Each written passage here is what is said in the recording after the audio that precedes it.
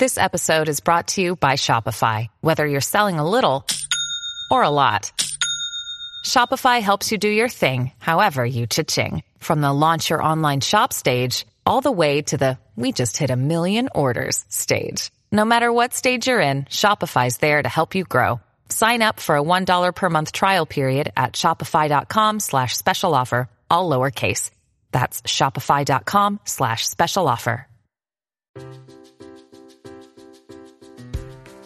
Okay, welcome back to another episode of the Girl Scout Troop Leader Experience podcast. I'm excited to be doing another interview today, and today we actually have a co-leader combo going on, so I'm really excited to talk to both of them. So let's start with introductions. I'll let you guys introduce yourselves because I don't know you. So tell me who you are, like where you're from, what council, how you're involved with Girl Scouts, what kind of roles you have, whether you have anything beyond a troop leader, and then if you could just kind of describe your troop demographics for me.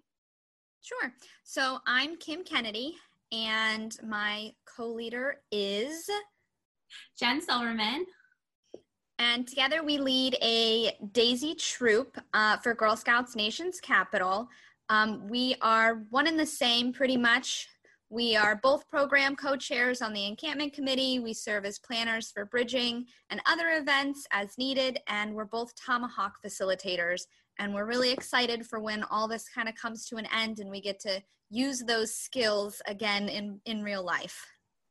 Okay, tell me about Tomahawk, because we don't use that expression in my council. So I'm guessing there are other listeners who also don't know what that is. So basically the Tomahawks are like those axe-shaped throwing things. And our council added them recently as a high adventure activity for the teen girls. So even though we lead daisies, we enjoyed throwing tomahawks. So we thought, why not learn? And then we can take some older girls out and teach them all the awesome things. So tomahawks are just those basic axes that you throw at stumps of trees or fence posts that the council has set up on some of their Girl Scout campsites. Okay, that's so funny because I know Tomahawk is. I legit thought it was just, I don't know, like a certification title in your council that you were just calling something that, like, I didn't know it was literally going to be throwing them. That's so funny. How long so you both are involved on planning encampment, planning all these extra events. How long have you been troop leaders?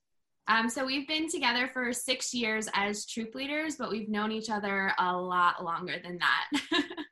That's awesome. So you said you're daisy leaders. So do you have only daisies? Have you had only daisies for 6 years? And what happens when they age out? Like, how does that work? So we've only had daisies. I've had troops with my mom in college where I led brownies in juniors. But the last 6 years we've been exclusively daisy troop leaders. Where we meet is an elementary school, and so a lot of our girls come from that elementary school, and there is a brownie, a junior, and a cadet troop that all meet on the same night, same place, same time. So our girls have the advantage of being able to go into those troops and continue their Girl Scout career in a location that they see as home. So that's really awesome. We were the founders of that area. So we started off 6 years ago as just a daisy troop, meeting in elementary school. And then we had girls age out. So we needed a brownie troop. And my sister jumped in and she started the brownie troop. And then we had girls aging out of brownies. And we just had to keep the progression going because it's so much easier for parents to drop off on one night at one location, like all the girls, than to have to like remember a Monday meeting, a Wednesday meeting, and which school. And then we get to watch them grow up like as they get older, which is one of our favorite parts of having them all at the same spot at one night. So I'm fascinated by this. Is this kind of normal in your council that leaders focus on one level, not on one group of girls? Because that is definitely not what is the case for most of the leaders I've talked to on here. No, actually, Jen and I, we don't have children of our own. We're hoping eventually maybe daughters one day, but we wouldn't say that this is typical. It's kind of the culture that we've placed on our families and our girls as this is the expectation. And they've done a great job of just rising to that and continuing it as they get older. Maybe eventually we'll switch if our children want to do scouting and go up through the ranks. But right now we are daisies all the way. And it's so much easier for like planning wise, because we can grow with the program and we've learned the pedals, we've learned the badges, and as they add new things, it's easier for us to like make a better program because we're kind of like masters of that program. And it makes for a better year and easier for us to plan when we're doing 5,000 other things as well. I was just thinking that you're basically Daisy program experts, which is, I suppose, relatively unusual just because Daisy programming is so different from basically every other level. And as soon as you get the hang of it, your girls pretty much age up into the next level. So do you have any specific tips or best practices you would want to share for specifically Daisy troop leaders that are kind of new and are like, what the heck are pedals? Do I do pedals? Do I do journeys? Do I do the other badges? Like, how do I do this? So we like to leave it to the girls to kind of decide and build our year. We have our basic structure, and the first couple things we'll always work on is that sort of promise center and building that foundation. And then we'll expand from there. Our goal is to complete the pedals, all the pedals, by the time they're done with us in Daisies. And the pedals each represent, a specific part of the law. So it's really important for that foundation that they understand all of those pieces and can look back to those as they move forward, but letting them sort of decide what do they want to learn. And as kindergarten and first graders, sometimes it's hard to pull that out of them because they've never been given the opportunity to pick what they want to do and learn. So we have lots of great ideas come from our girls, like cooking and bike riding, hiking, and these are things that we are either willing to learn how to do or already know how to do and can support that program through their ideas. But also don't think as a first year Daisy leader that you have to do everything. Like focus on something and make that something great, and then expand as you get more skills, more connections. Like you don't have to fill their smock or their vest the first year. Like, no, we're not about that. We'd rather provide a quality program than to have them have so many things and not be able to tell you like what they did. So we kind of, we work with the girls. We usually set our schedule for like 3-month increments. So that way we can just get a feel for the girls and what they want to do. And then, all right, well, what do you want to do in the future? All right, let's add it to the calendar. Or, oh, we had a snow day. Let's, go back and do this. But don't plan the whole year like in one sitting. Because you also have to account for those service unit events that pop up like Thinking Day. And now you need to make swaps for 20 girls and they each need 3. And you're going to want to spend a whole night of your meeting doing that. Or around the holidays, there's a service project that you really want to do. So it's better if you just plan, a couple months at a time and are flexible with your planning and knowing that if it doesn't get done, it'll be there next time. And remember, they're 6 and they don't know how to use scissors yet. I love all of that advice. I think that's really good. So you mentioned that neither of you has a daughter in the troop, and I can relate. Anybody who's been listening to this podcast for a while knows that I do not have a kid in the troop. In fact, none of the leaders or co-leaders in the history of my troop has ever had a kid in the troop, and that is super unusual. So I feel like a kinship with you right now. But then tell me, how did you get involved as troop leaders? Where did this come from then? So for me, getting involved wasn't a choice. My mom was really involved when I was a girl. So it just kind of came second nature. She was one of my troop leaders. My aunt was my troop leader. And when I graduated high school, I knew there was a need for troop leaders just from being involved in service unit events as a child. We talked about starting a younger girl troop at one of the schools that had a lot of interest but needed a leader. So my mom and I stepped up to lead, I believe it was a Brownie troop. And we bounced around and had a couple different troops back then. But when Jen and I graduated college and became teachers, we decided, why not lead our own troop? So that's really about 6 years ago when we started this troop and got involved on the Daisy level. So I also started out as a Girl Scout. I was a Daisy. My mom led a troop for Daisies and Brownies.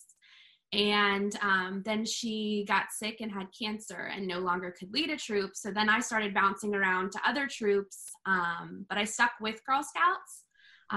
It was that one thing that like my mom started with me and I just wanted to continue. Like it was my connection. I had all these other wonderful women in my life who could just like step up where she wasn't able to and just make me who I am.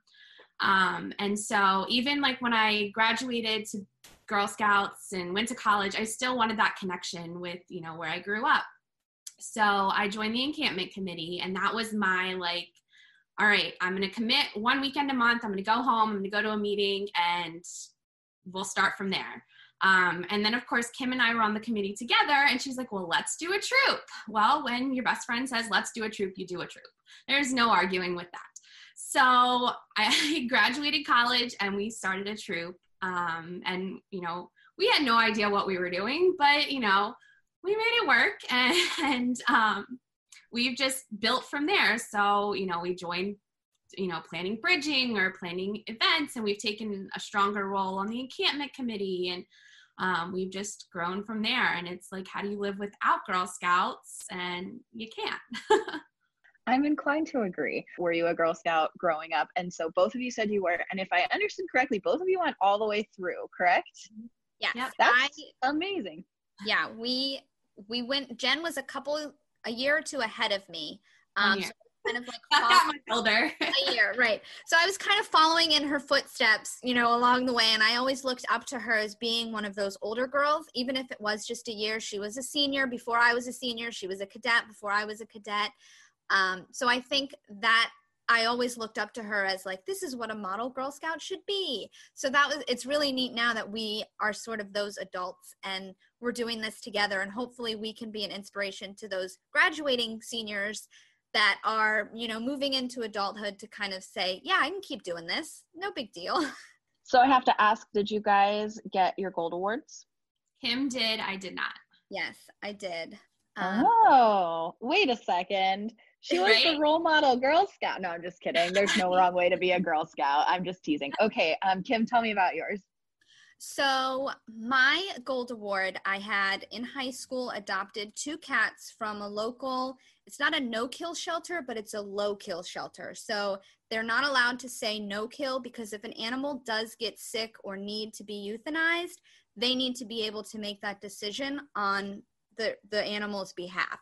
So my family adopted 2 cats, and they both got FIP, which is an infectious kitty disease. And basically there's no cure for it, and their health just kind of deteriorates. So we had to have both of the cats euthanized, and that was a horrible thing. This was the first pets we've ever owned outside of like a hamster and a goldfish. So it was really hard. And I said, I want to do something so this doesn't happen to other families. And it was an animal control agent who was in charge of this shelter. And she kind of opened it on her own out of compassion for animals. So I went to her and I said, look, I want to do this for my gold project. This is what the gold project is. And I want to come in and clean and rebuild and make this shelter an amazing resource for the community, and, you know, a place where families can adopt animals and give them a good home. Basically, I went in and I deep cleaned the shelter. I, you know, rebuilt the cat run. They had chain link fencing, and I learned how to dig a French drain so the wash sink would go away from the building. And I organized the shelves and built the shelves in the shed and set up donation drives to sort of replenish the stock of the shelter. And probably one of my favorite things was the community theater was doing a kids version of Cats.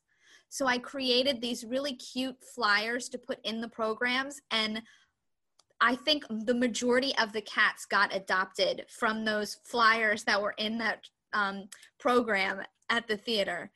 And I concluded everything with a ceremony that I created because there just wasn't Now, we're not talking a long time ago. This was about 2008. There wasn't a huge a ceremony-based information for Gold Award recipients. And so I created a ceremony based around all the ceremonies I've ever been in as a Girl Scout. And I just think that experience has really helped me because I was in charge of so much. Different committees and people, were working underneath me to get things done. We had a window donated so the cats could have sunlight. We had a washer and dryer donated so they could do laundry on site. It was just such a rewarding experience to be able to know that I was helping not only the community, but also the animals in the community that I cared, so much for. We actually adopted 2 cats from there after the whole project was finished, and one of them is still with us today. So it's a great reminder, and I always kind of push the older girls to attempt to meet this requirement because it's just so fulfilling, and it's such a wonderful experience. It's definitely quite a commitment, and it does require developing a lot of skills that as a step parent of a newly minted high school graduate, I can go ahead and say not all high school graduates have the opportunity to develop those things.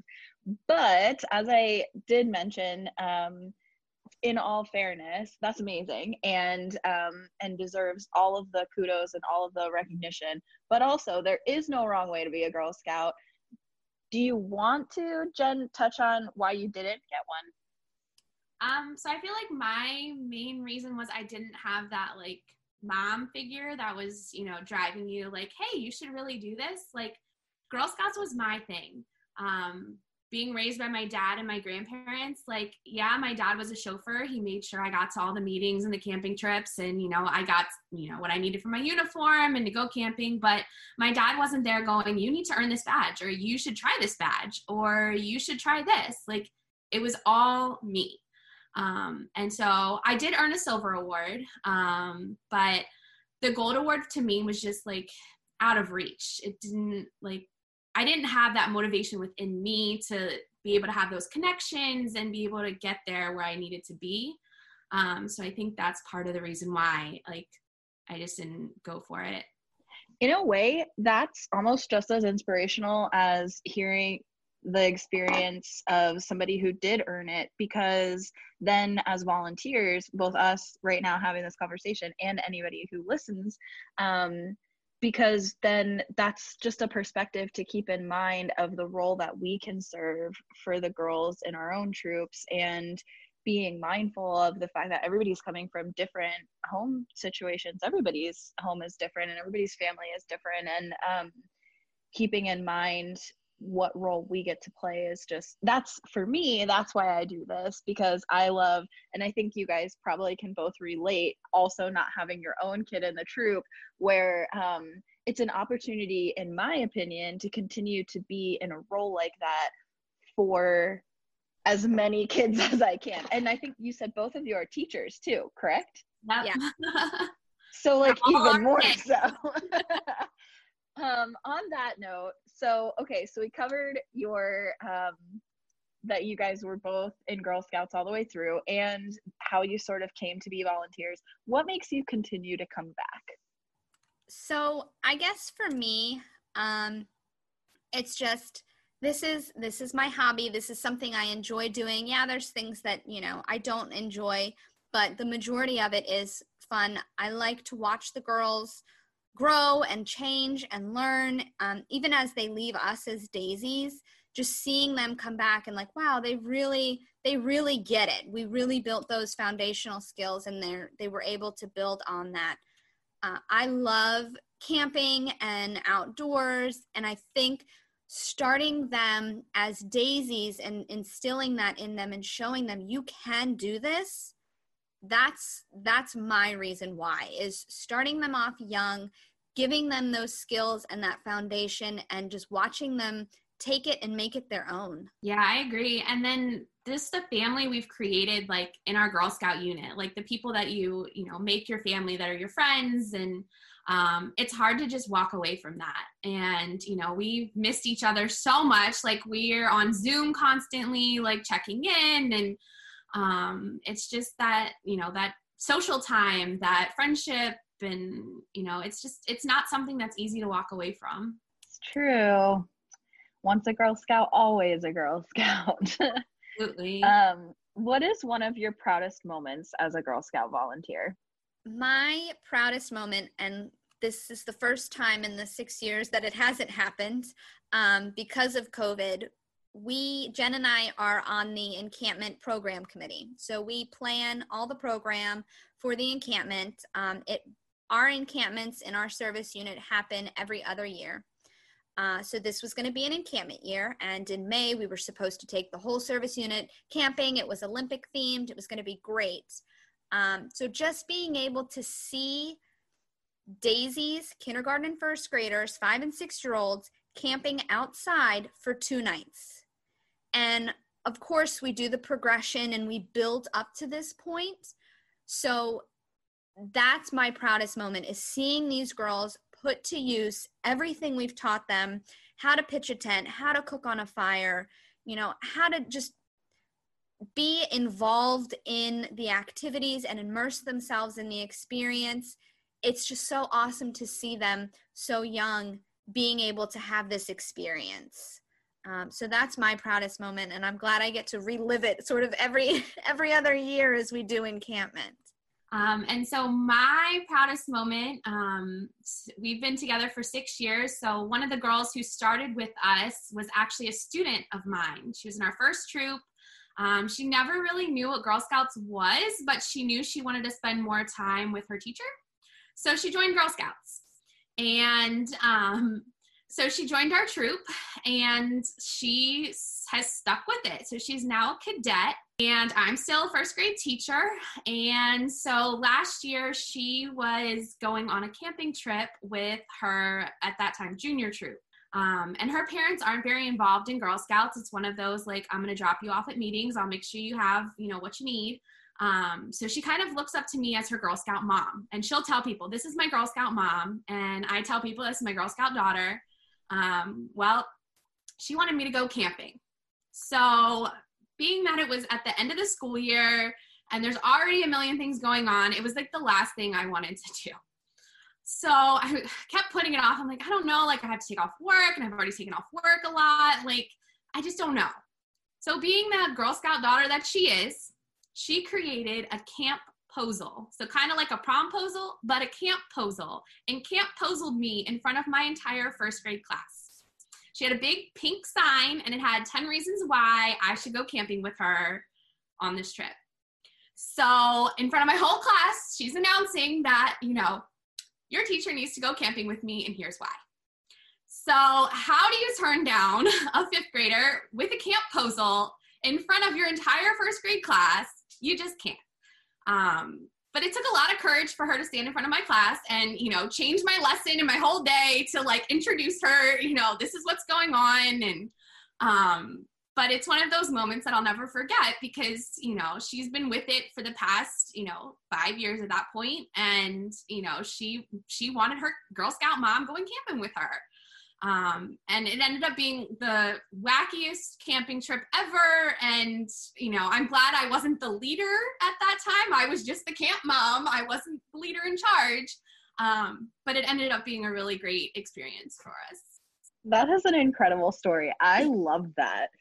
So I want to add a little caveat in here, just because I know some people listening are going to be thinking it. There definitely are different restrictions around ages that can do different levels of progression in camping, depending on where you are in the country, depending on what your council's rules are. So I agree. I think that's really awesome to be able to see the progression, no matter how old your girls are, but especially that young, that they're able to do all those things in 2 nights away. But yes, admittedly, if you're listening to this, you do need to check your council safety procedures and guidelines to see if they're allowed to go camping, if they're allowed to do 2 nights, whatever the restrictions are. I think at this point, most councils, it's just a readiness thing and maybe a distance thing. I know in my council, it's a distance thing that they can only go however far from their meeting location. But yes, I know that's going to be some people's reaction. So we'll just go ahead and acknowledge it and call a spade that yes, of course, check your council. Okay. What is one of the coolest adventures or experiences that you have gotten to do with your troop? So this is a tradition that we started with our troop. Our first year, we decided part of that progression should be a sleepover in a lodge. So that way the girls can have that night away from their families as part of that. We're going to sleep outside in tents. And so every December, we plan a winter sleepover. It's one night. We go up Friday night and set everything up, and then they come up Saturday night. And set up means you make it magical, like Christmas lights, inflatables, decorations, like magical winter wonderland here. Yes. And so this gives the parents an opportunity to do some holiday shopping without their daughters. So we rent a lodge at a Girl Scout camp, and we do all of the holiday activities. We bake cookies, we have a book swap, so the girls bring a wrapped book and we tell one of those left-right stories, and then they get to leave with a new book.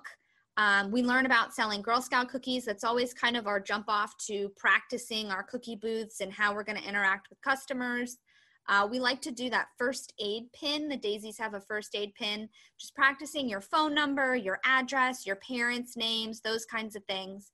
We have a candy cane scavenger hunt, and we do a fire with s'mores in the fireplace. We go on a hike.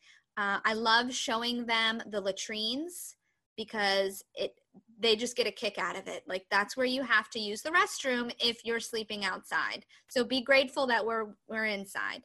And not to mention, it's usually snowy, icy, rainy. The elements of Maryland have usually caught up with us at this point.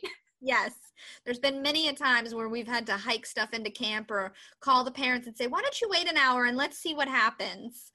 But we let the girls pitch tents to sleep in at the end of the night, and we put Christmas lights on the tents and everything, really make it a lot of fun for them. And on Saturday night, we have a huge traditional dinner. So ham or turkey and mac and cheese and green beans. And we let the girls sort of plan the meal and tell us what do they want to eat.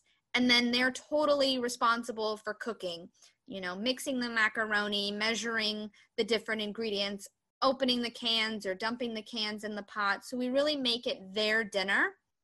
And as Jen mentioned earlier, seeing our girls move up and become brownies and juniors and cadets, now the older level troops also rent sites at that same camp on that same night, and we have that traditional dinner together. So last year, it was about 50 plus people in this lodge having this traditional, Christmas dinner, and just all hanging out, and the older girls getting to see them interact with the younger girls and help them, and everybody sort of has their own job and responsibility.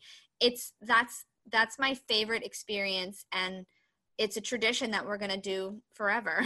So it's really nice. Yeah, I really hope that we can have this in the fall or in the winter, because we're going to be really upset if we cannot do our sleepover, because a virtual sleepover is just not the same. No. Yeah, it's definitely, it gets them out there, and they're close enough to home that if something, if they really aren't comfortable, we can call, for assistance. But this is where we get to know the girls and, their bonds outside of a meeting. Like, all right, who are their friends? What do they like? How long, can they really stay with an activity? And all right, is it time to go outside? And all right, who's the one that's lost socks all over camp? Like, it really teaches us who the girls are, and it moves our year forward after doing our first sleepover together. But I picked my most memorable event as the end of the year. So after we've done our progression, last year we were invited to go to a high adventure camp out. So the girls used their cookie money to fund this trip, and it is in a different council's site that we stayed at, but it was the last day of school because the calendar got changed, but the date for this activity did not get changed. So it's the last day of school. The girls are all excited. We're going on a trip. And so we ended up going to a camp where we stayed in Adirondacks, and it was on a lake. It was beautiful. And we took about a handful of girls, and their moms got to go, and we got to go canoeing with them. One of our high adventure activities, because daisies aren't allowed to do that much, but canoeing is one of the things they are allowed to do. And just being able to see them on the water with the paddles, splashing each other and having races. And of course there was an adult in each canoe to help, navigate where we're going, but they had such a great time just being out on the water and then doing all the other activities at this campsite that we've never done before. There was a smaller rock wall that they could do. There was nature, it's like an art nature thing where they got to walk through and find different things, and just cooking hot dogs over the campfire. And for us, it was a learning curve because we're used to having a refrigerator with the girls. When we go on a sleepover or even a camp out, we tend to get a lodge, so we still have that refrigeration, but we didn't have a refrigerator, so we had to get the coolers and ice everything. And so it tested our limits a little bit, taught us, what we could do. But it was just so awesome having that time with them at the end of the school year and that one last hurrah before we sent them off for the summer. Everybody's talking about whether schools are going to be back in session as normal, and if they are, hopefully that means we could go back in person. But how are you guys personally, and what do you know about your council as far as how do you measure when it's safe to go back to in-person stuff? We're just kind of waiting on the council's feedback. In the beginning of all this, we were supposed to become facilitators for slingshots, which is one of the high adventure things daisies can do. And it was they had first made their statement to close everything down for a specific amount of weeks. And we're like, okay, if they reopen, we'll be able to do this. And then they ended up extending it and then extending it again. And so now I'm not sure the exact date. It's through August that we're not allowed to do anything in person, which I'm 100% okay with. I want to make sure that all of this is taken care of. My husband's a nurse, so he's on the front lines of all of this and is seeing sort of the influx and, the waxing and waning of all the cases. So I am absolutely okay with whatever Girl Scouts says is the best for our kids, and just keeping an eye on the future in hopes that, one day we'll get back to normal and be able to do all these fun in-person activities, even if it is in a limited amount of people or a limited amount of contact. Just being able to provide these experiences for the girls, I think, is really important. Which is hard because we're a recruitment level. So we're trying to get the girls involved, and, we do a lot of recruiting at our elementary school, but it's hard not knowing, can we have a troop of 10 or can we have a troop of 20? What should we be looking at in terms of numbers? And then are we even going to be allowed to meet in the school? Is that going to be extra cleaning that's going to have to be done and they don't want to take that on? So we're discussing backup plans as to what we can do. So one of our plans was going to be to use the Girl Scout campsite if it opens up again, and maybe have one meeting a month where we work on a couple of pedals or a badge or just something so we could, still continue to meet with them, because we have been using Zoom to meet with them and it's just not the same. A 6-year-old's attention span on a computer is about 20 minutes if we're lucky. And you definitely can't do a quality badge in 20 minutes. And on top of that, you are also going through this pain point of virtual teaching at the same time. So what have your meetings looked like? What have you been doing to keep in touch with the girls and to keep them engaged in Girl Scouts? I feel like being a teacher almost gives us a leg up because we kind of experimented with the teaching stuff first and then brought it to Girl Scouts. We took a break initially because we didn't want to overwhelm the families, and we were just get settled, figure out what you need to do, and then that gave us time to work with what platform we liked and I teach first grade, so I'm already working with that age group. So to figure out what the ideal time is and skill set and what they can do. But Kim's really great at coming up with activities for them to do that's not like badge work. So. And we started out with some self-paced pedal work where we created a Google Slides document and sent it out to our parents, and it had the 3 pedals that we missed working on at the end of the year because of the closures. And then we just had Zoom activities. One was a scavenger hunt. One was, our awards, bingo. We did some bingo with different Girl Scout and camping activities. It was a lot of that fun kind of game-based stuff. And being that we typically plan bridging for our service unit, we decided to do virtual bridging, which was awesome. We created a Zoom meeting and we shared our screen and had a Google slide presentation, everything from a flag ceremony to recognition of the girls and the levels that are bridging. And we had the troops each design a slide of for their girls that were bridging so that they could each have a chance to recognize and sort of talk about the things that they did. So I think I'd like to think we've done a really nice job with kind of converting to that virtual aspect. I don't want to have to continue it forever. But I think the programming and things that we've done for our girls has really been nice. We also did a virtual camp week because we missed that encampment. We released it that same week where we would have been camping together. And it had things from cooking to hiking to tying knots to building a tent. And it was really at the comfort level of the family, the activities that they wanted to complete. And, they just took pictures along the way and sent them to us so we could share them at the end of our camp week and at the end of our year. So we did try to keep as much routine and things the same, but give it kind of that virtual twist. Okay, getting off COVID a little bit, what is one of your craziest or silliest memories with Girl Scouts? So I guess craziest or silliest, I just remember it being so much fun. As a teen girl, I don't remember if it was cadets or seniors, but we planned a trip to Laurel Caverns in Pennsylvania. And we stayed in a hotel with a pool, and that was like the coolest thing. But we went splunking. So we had a 3-hour self-guided tour where it was just our troop, just our group of girls, and we went splunking through this cave. They had rock walls that we could climb. There was a place where you would walk up and then rappel down.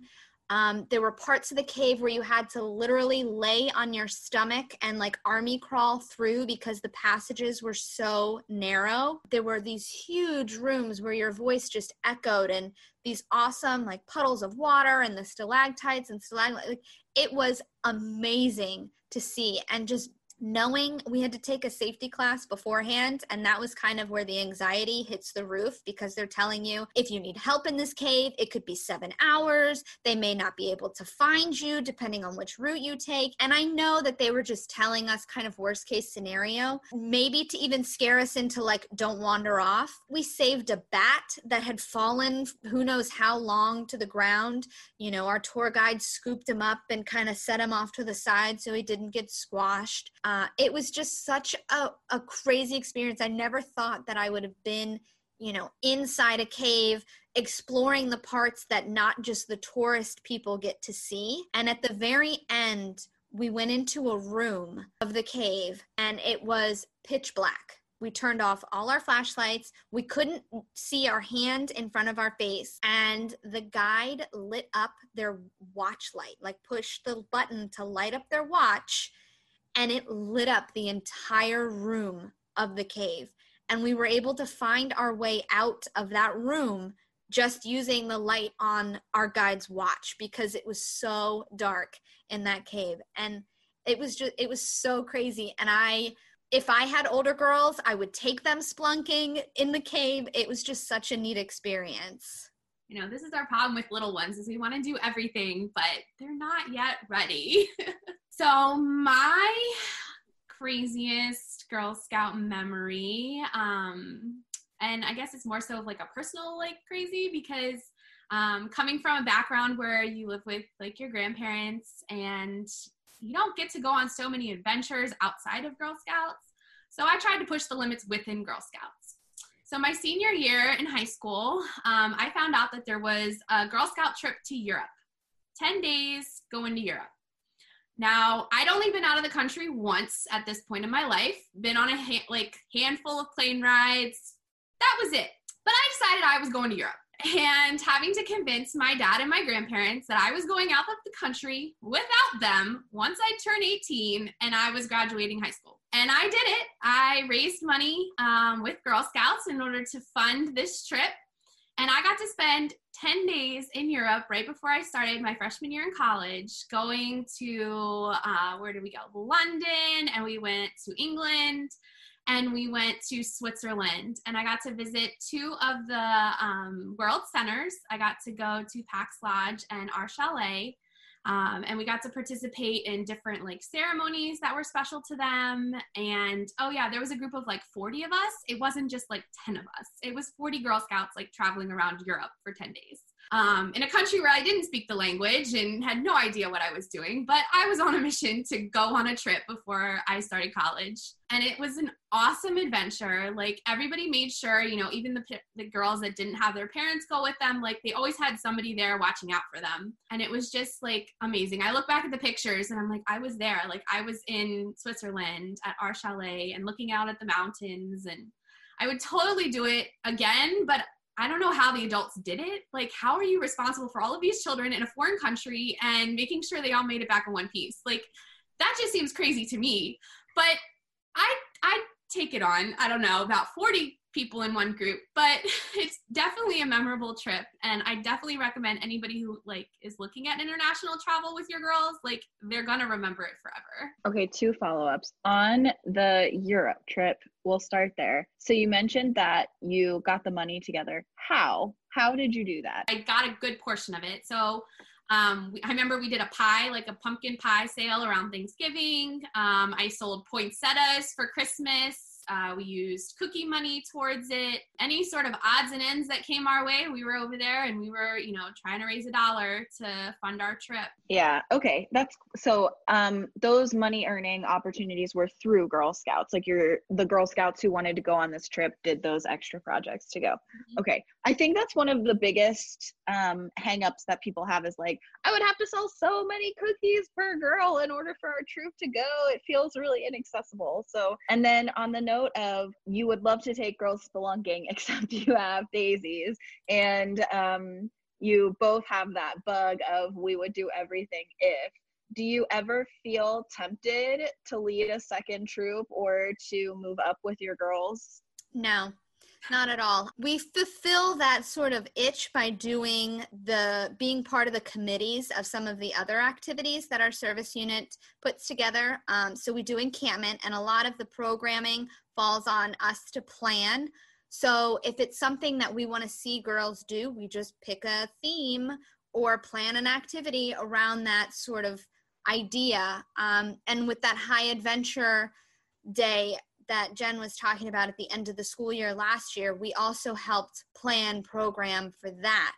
I think through our service unit kind of help facilitate without being directly the person involved in those activities. If we ever had a troop, and maybe as our girls become seniors and cadets and ambassadors, and if they need adults to go with them, 100%, I will go with you on your trip.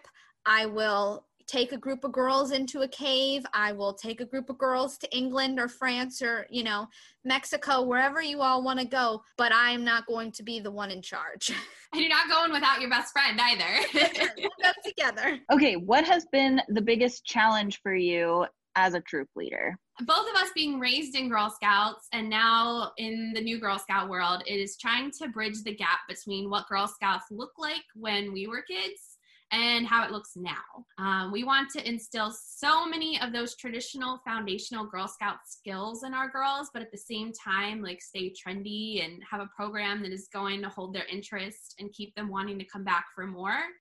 So trying to find that happy balance of, you know what, that's kind of too old school, like we need to modify it, but also like, no, they need to know our roots and they need to know how Girl Scouts runs. And so sometimes trying to remember that.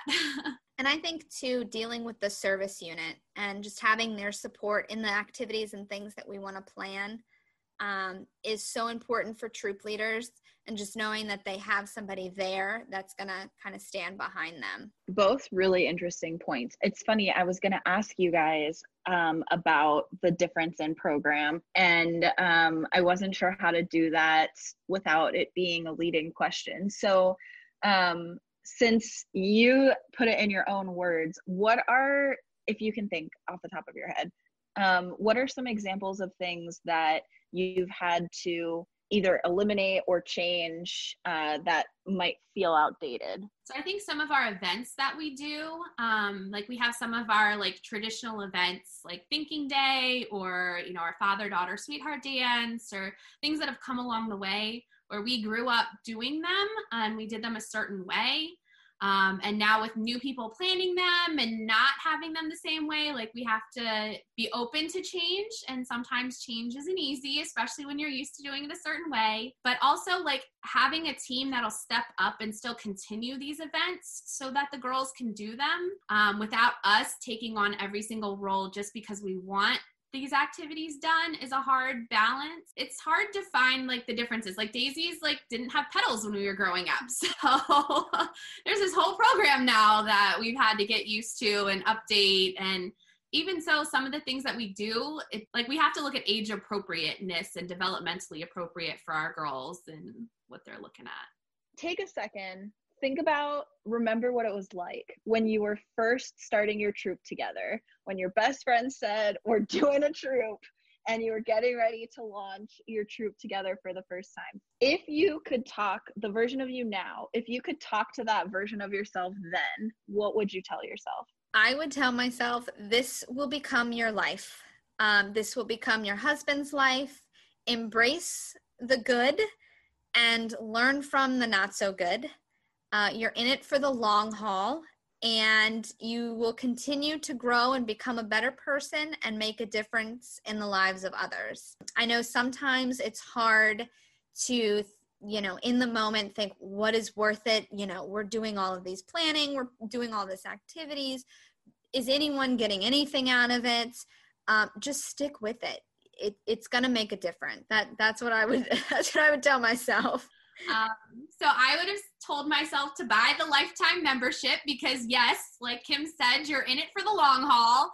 I didn't do that right away. It took me a few years before I was like, what are you doing? Why don't you have a lifetime membership? It's just so much easier. But I also would tell myself to get more parents involved. Kim and I are very, you know, we're strong leaders, but trying to get others to help us isn't exactly one of our strong points all of the time. But with the vision of creating, you know, a Daisy troop, a Brownie troop, that, you know, legacy that goes on, you need more people to help. You can't do it all. So to get more parents involved from the beginning, I think would have been helpful for us. So it wouldn't be so hard later on to get those parents involved to continue the troops and to pass off some of those things. Kim and I have a hard time delegating tasks, but to be able to release some of that power and give it to the parents and, you know, teach us something would have been really helpful. Related on the delegate note, I don't know why I didn't think of this sooner. How do you guys balance responsibility in the troop between the two of you? Oh, we're yin and yang. We are the perfect match.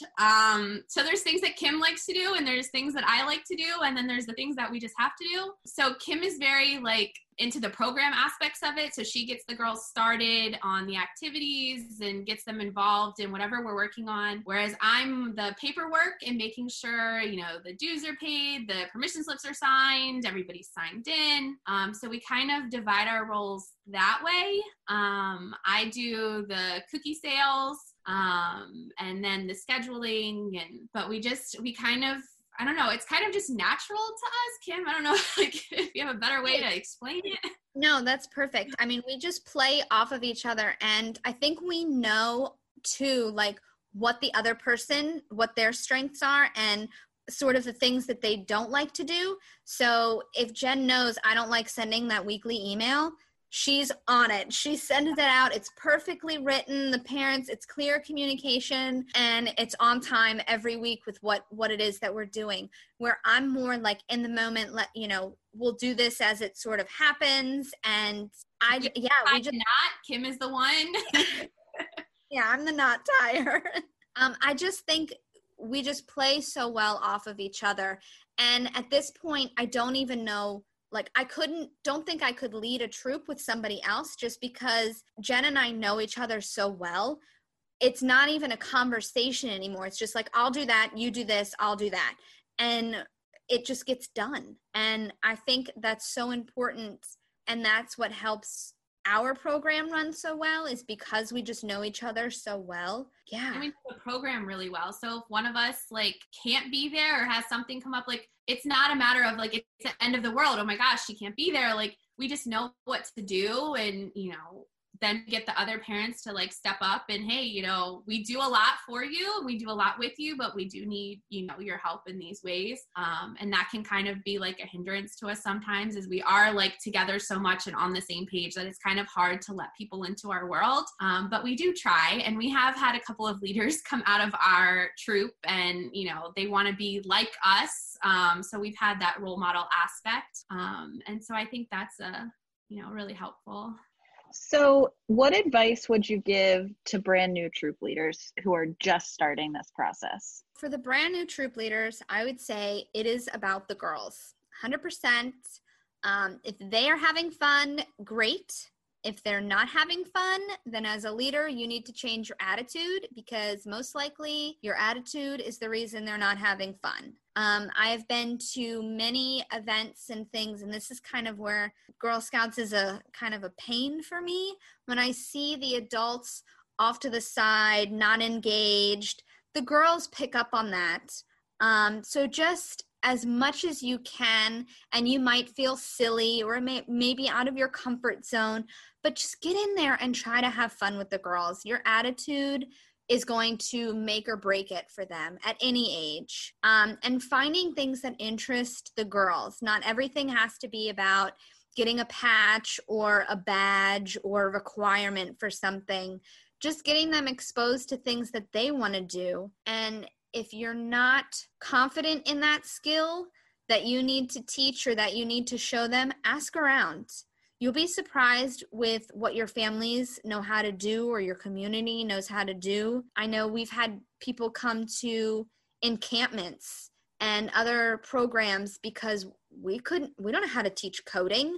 We don't know how to build robots, but we're willing to put in that legwork to reach out and find the people that are, and kind of take a step back and be like, yeah, we don't know how to do this. So these nice people are going to teach you. I think those are the biggest things that I would tell a new troop leader. So I'd say to remember to take it slow. Like, this is your first year. You don't have to accomplish everything. Have a plan in mind of what you want to do, but understand the plan is going to change. Have a backup plan, but it's not about filling their vests. It's about filling their memories and their experiences. And that's the things that they're going to remember, and keep them going. Like, getting a patch is great or getting a pedal is great, but you don't have to do it all.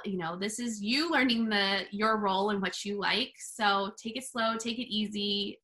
You don't have to accomplish everything. All great advice. All right, let's wrap up this interview with what are at least one, but however many you want. What are your favorite resources that you found or like your go-to to help you run your troop? Oh, we are social media queens. We are all over social media. Between Pinterest and Facebook and Twitter and anything that's going on. We are saving it to a board or sending it in a text or putting it in the Google Drive. I'd say we rely on Pinterest the most. I don't know. There's some Facebook groups out there.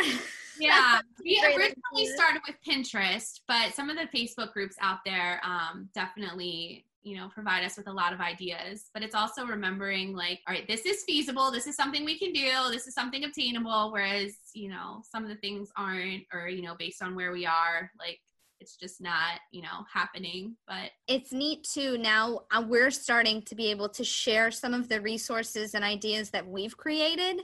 A lot of leaders were looking for that virtual camp out. And I was like, look, we did it with our daisies. It's doable. Let me share the slides that we created. And I think that's kind of neat too, is in the beginning, it was all like, what can we find? Let's pull, let's save. But now we're also able to turn around and be like, this is what we did, and kind of give back to those groups that have been so supportive and helpful with us when we were starting. If anybody listening to this is interested in checking out those resources that you've shared, where have you shared them so they can go find them? The Facebook group is Girl Scout Gab. A lot of it is just kind of somebody will post something, and usually I'm the one to respond like, Jen and I have done this. And because it's all in Google Drive, we do a lot of the stuff in Google Drive. They're not on like the files section of the Facebook group because it's an email that gets sent to them. But we're open to sharing, with anybody who posts, okay, can you send this to me? Can you send this to me? Here's my email address. But that Girl Scout Gab Facebook group is pretty much the one we use. And then when we're looking on Pinterest, we just search for whatever pedal or badge or activity we're interested in completing.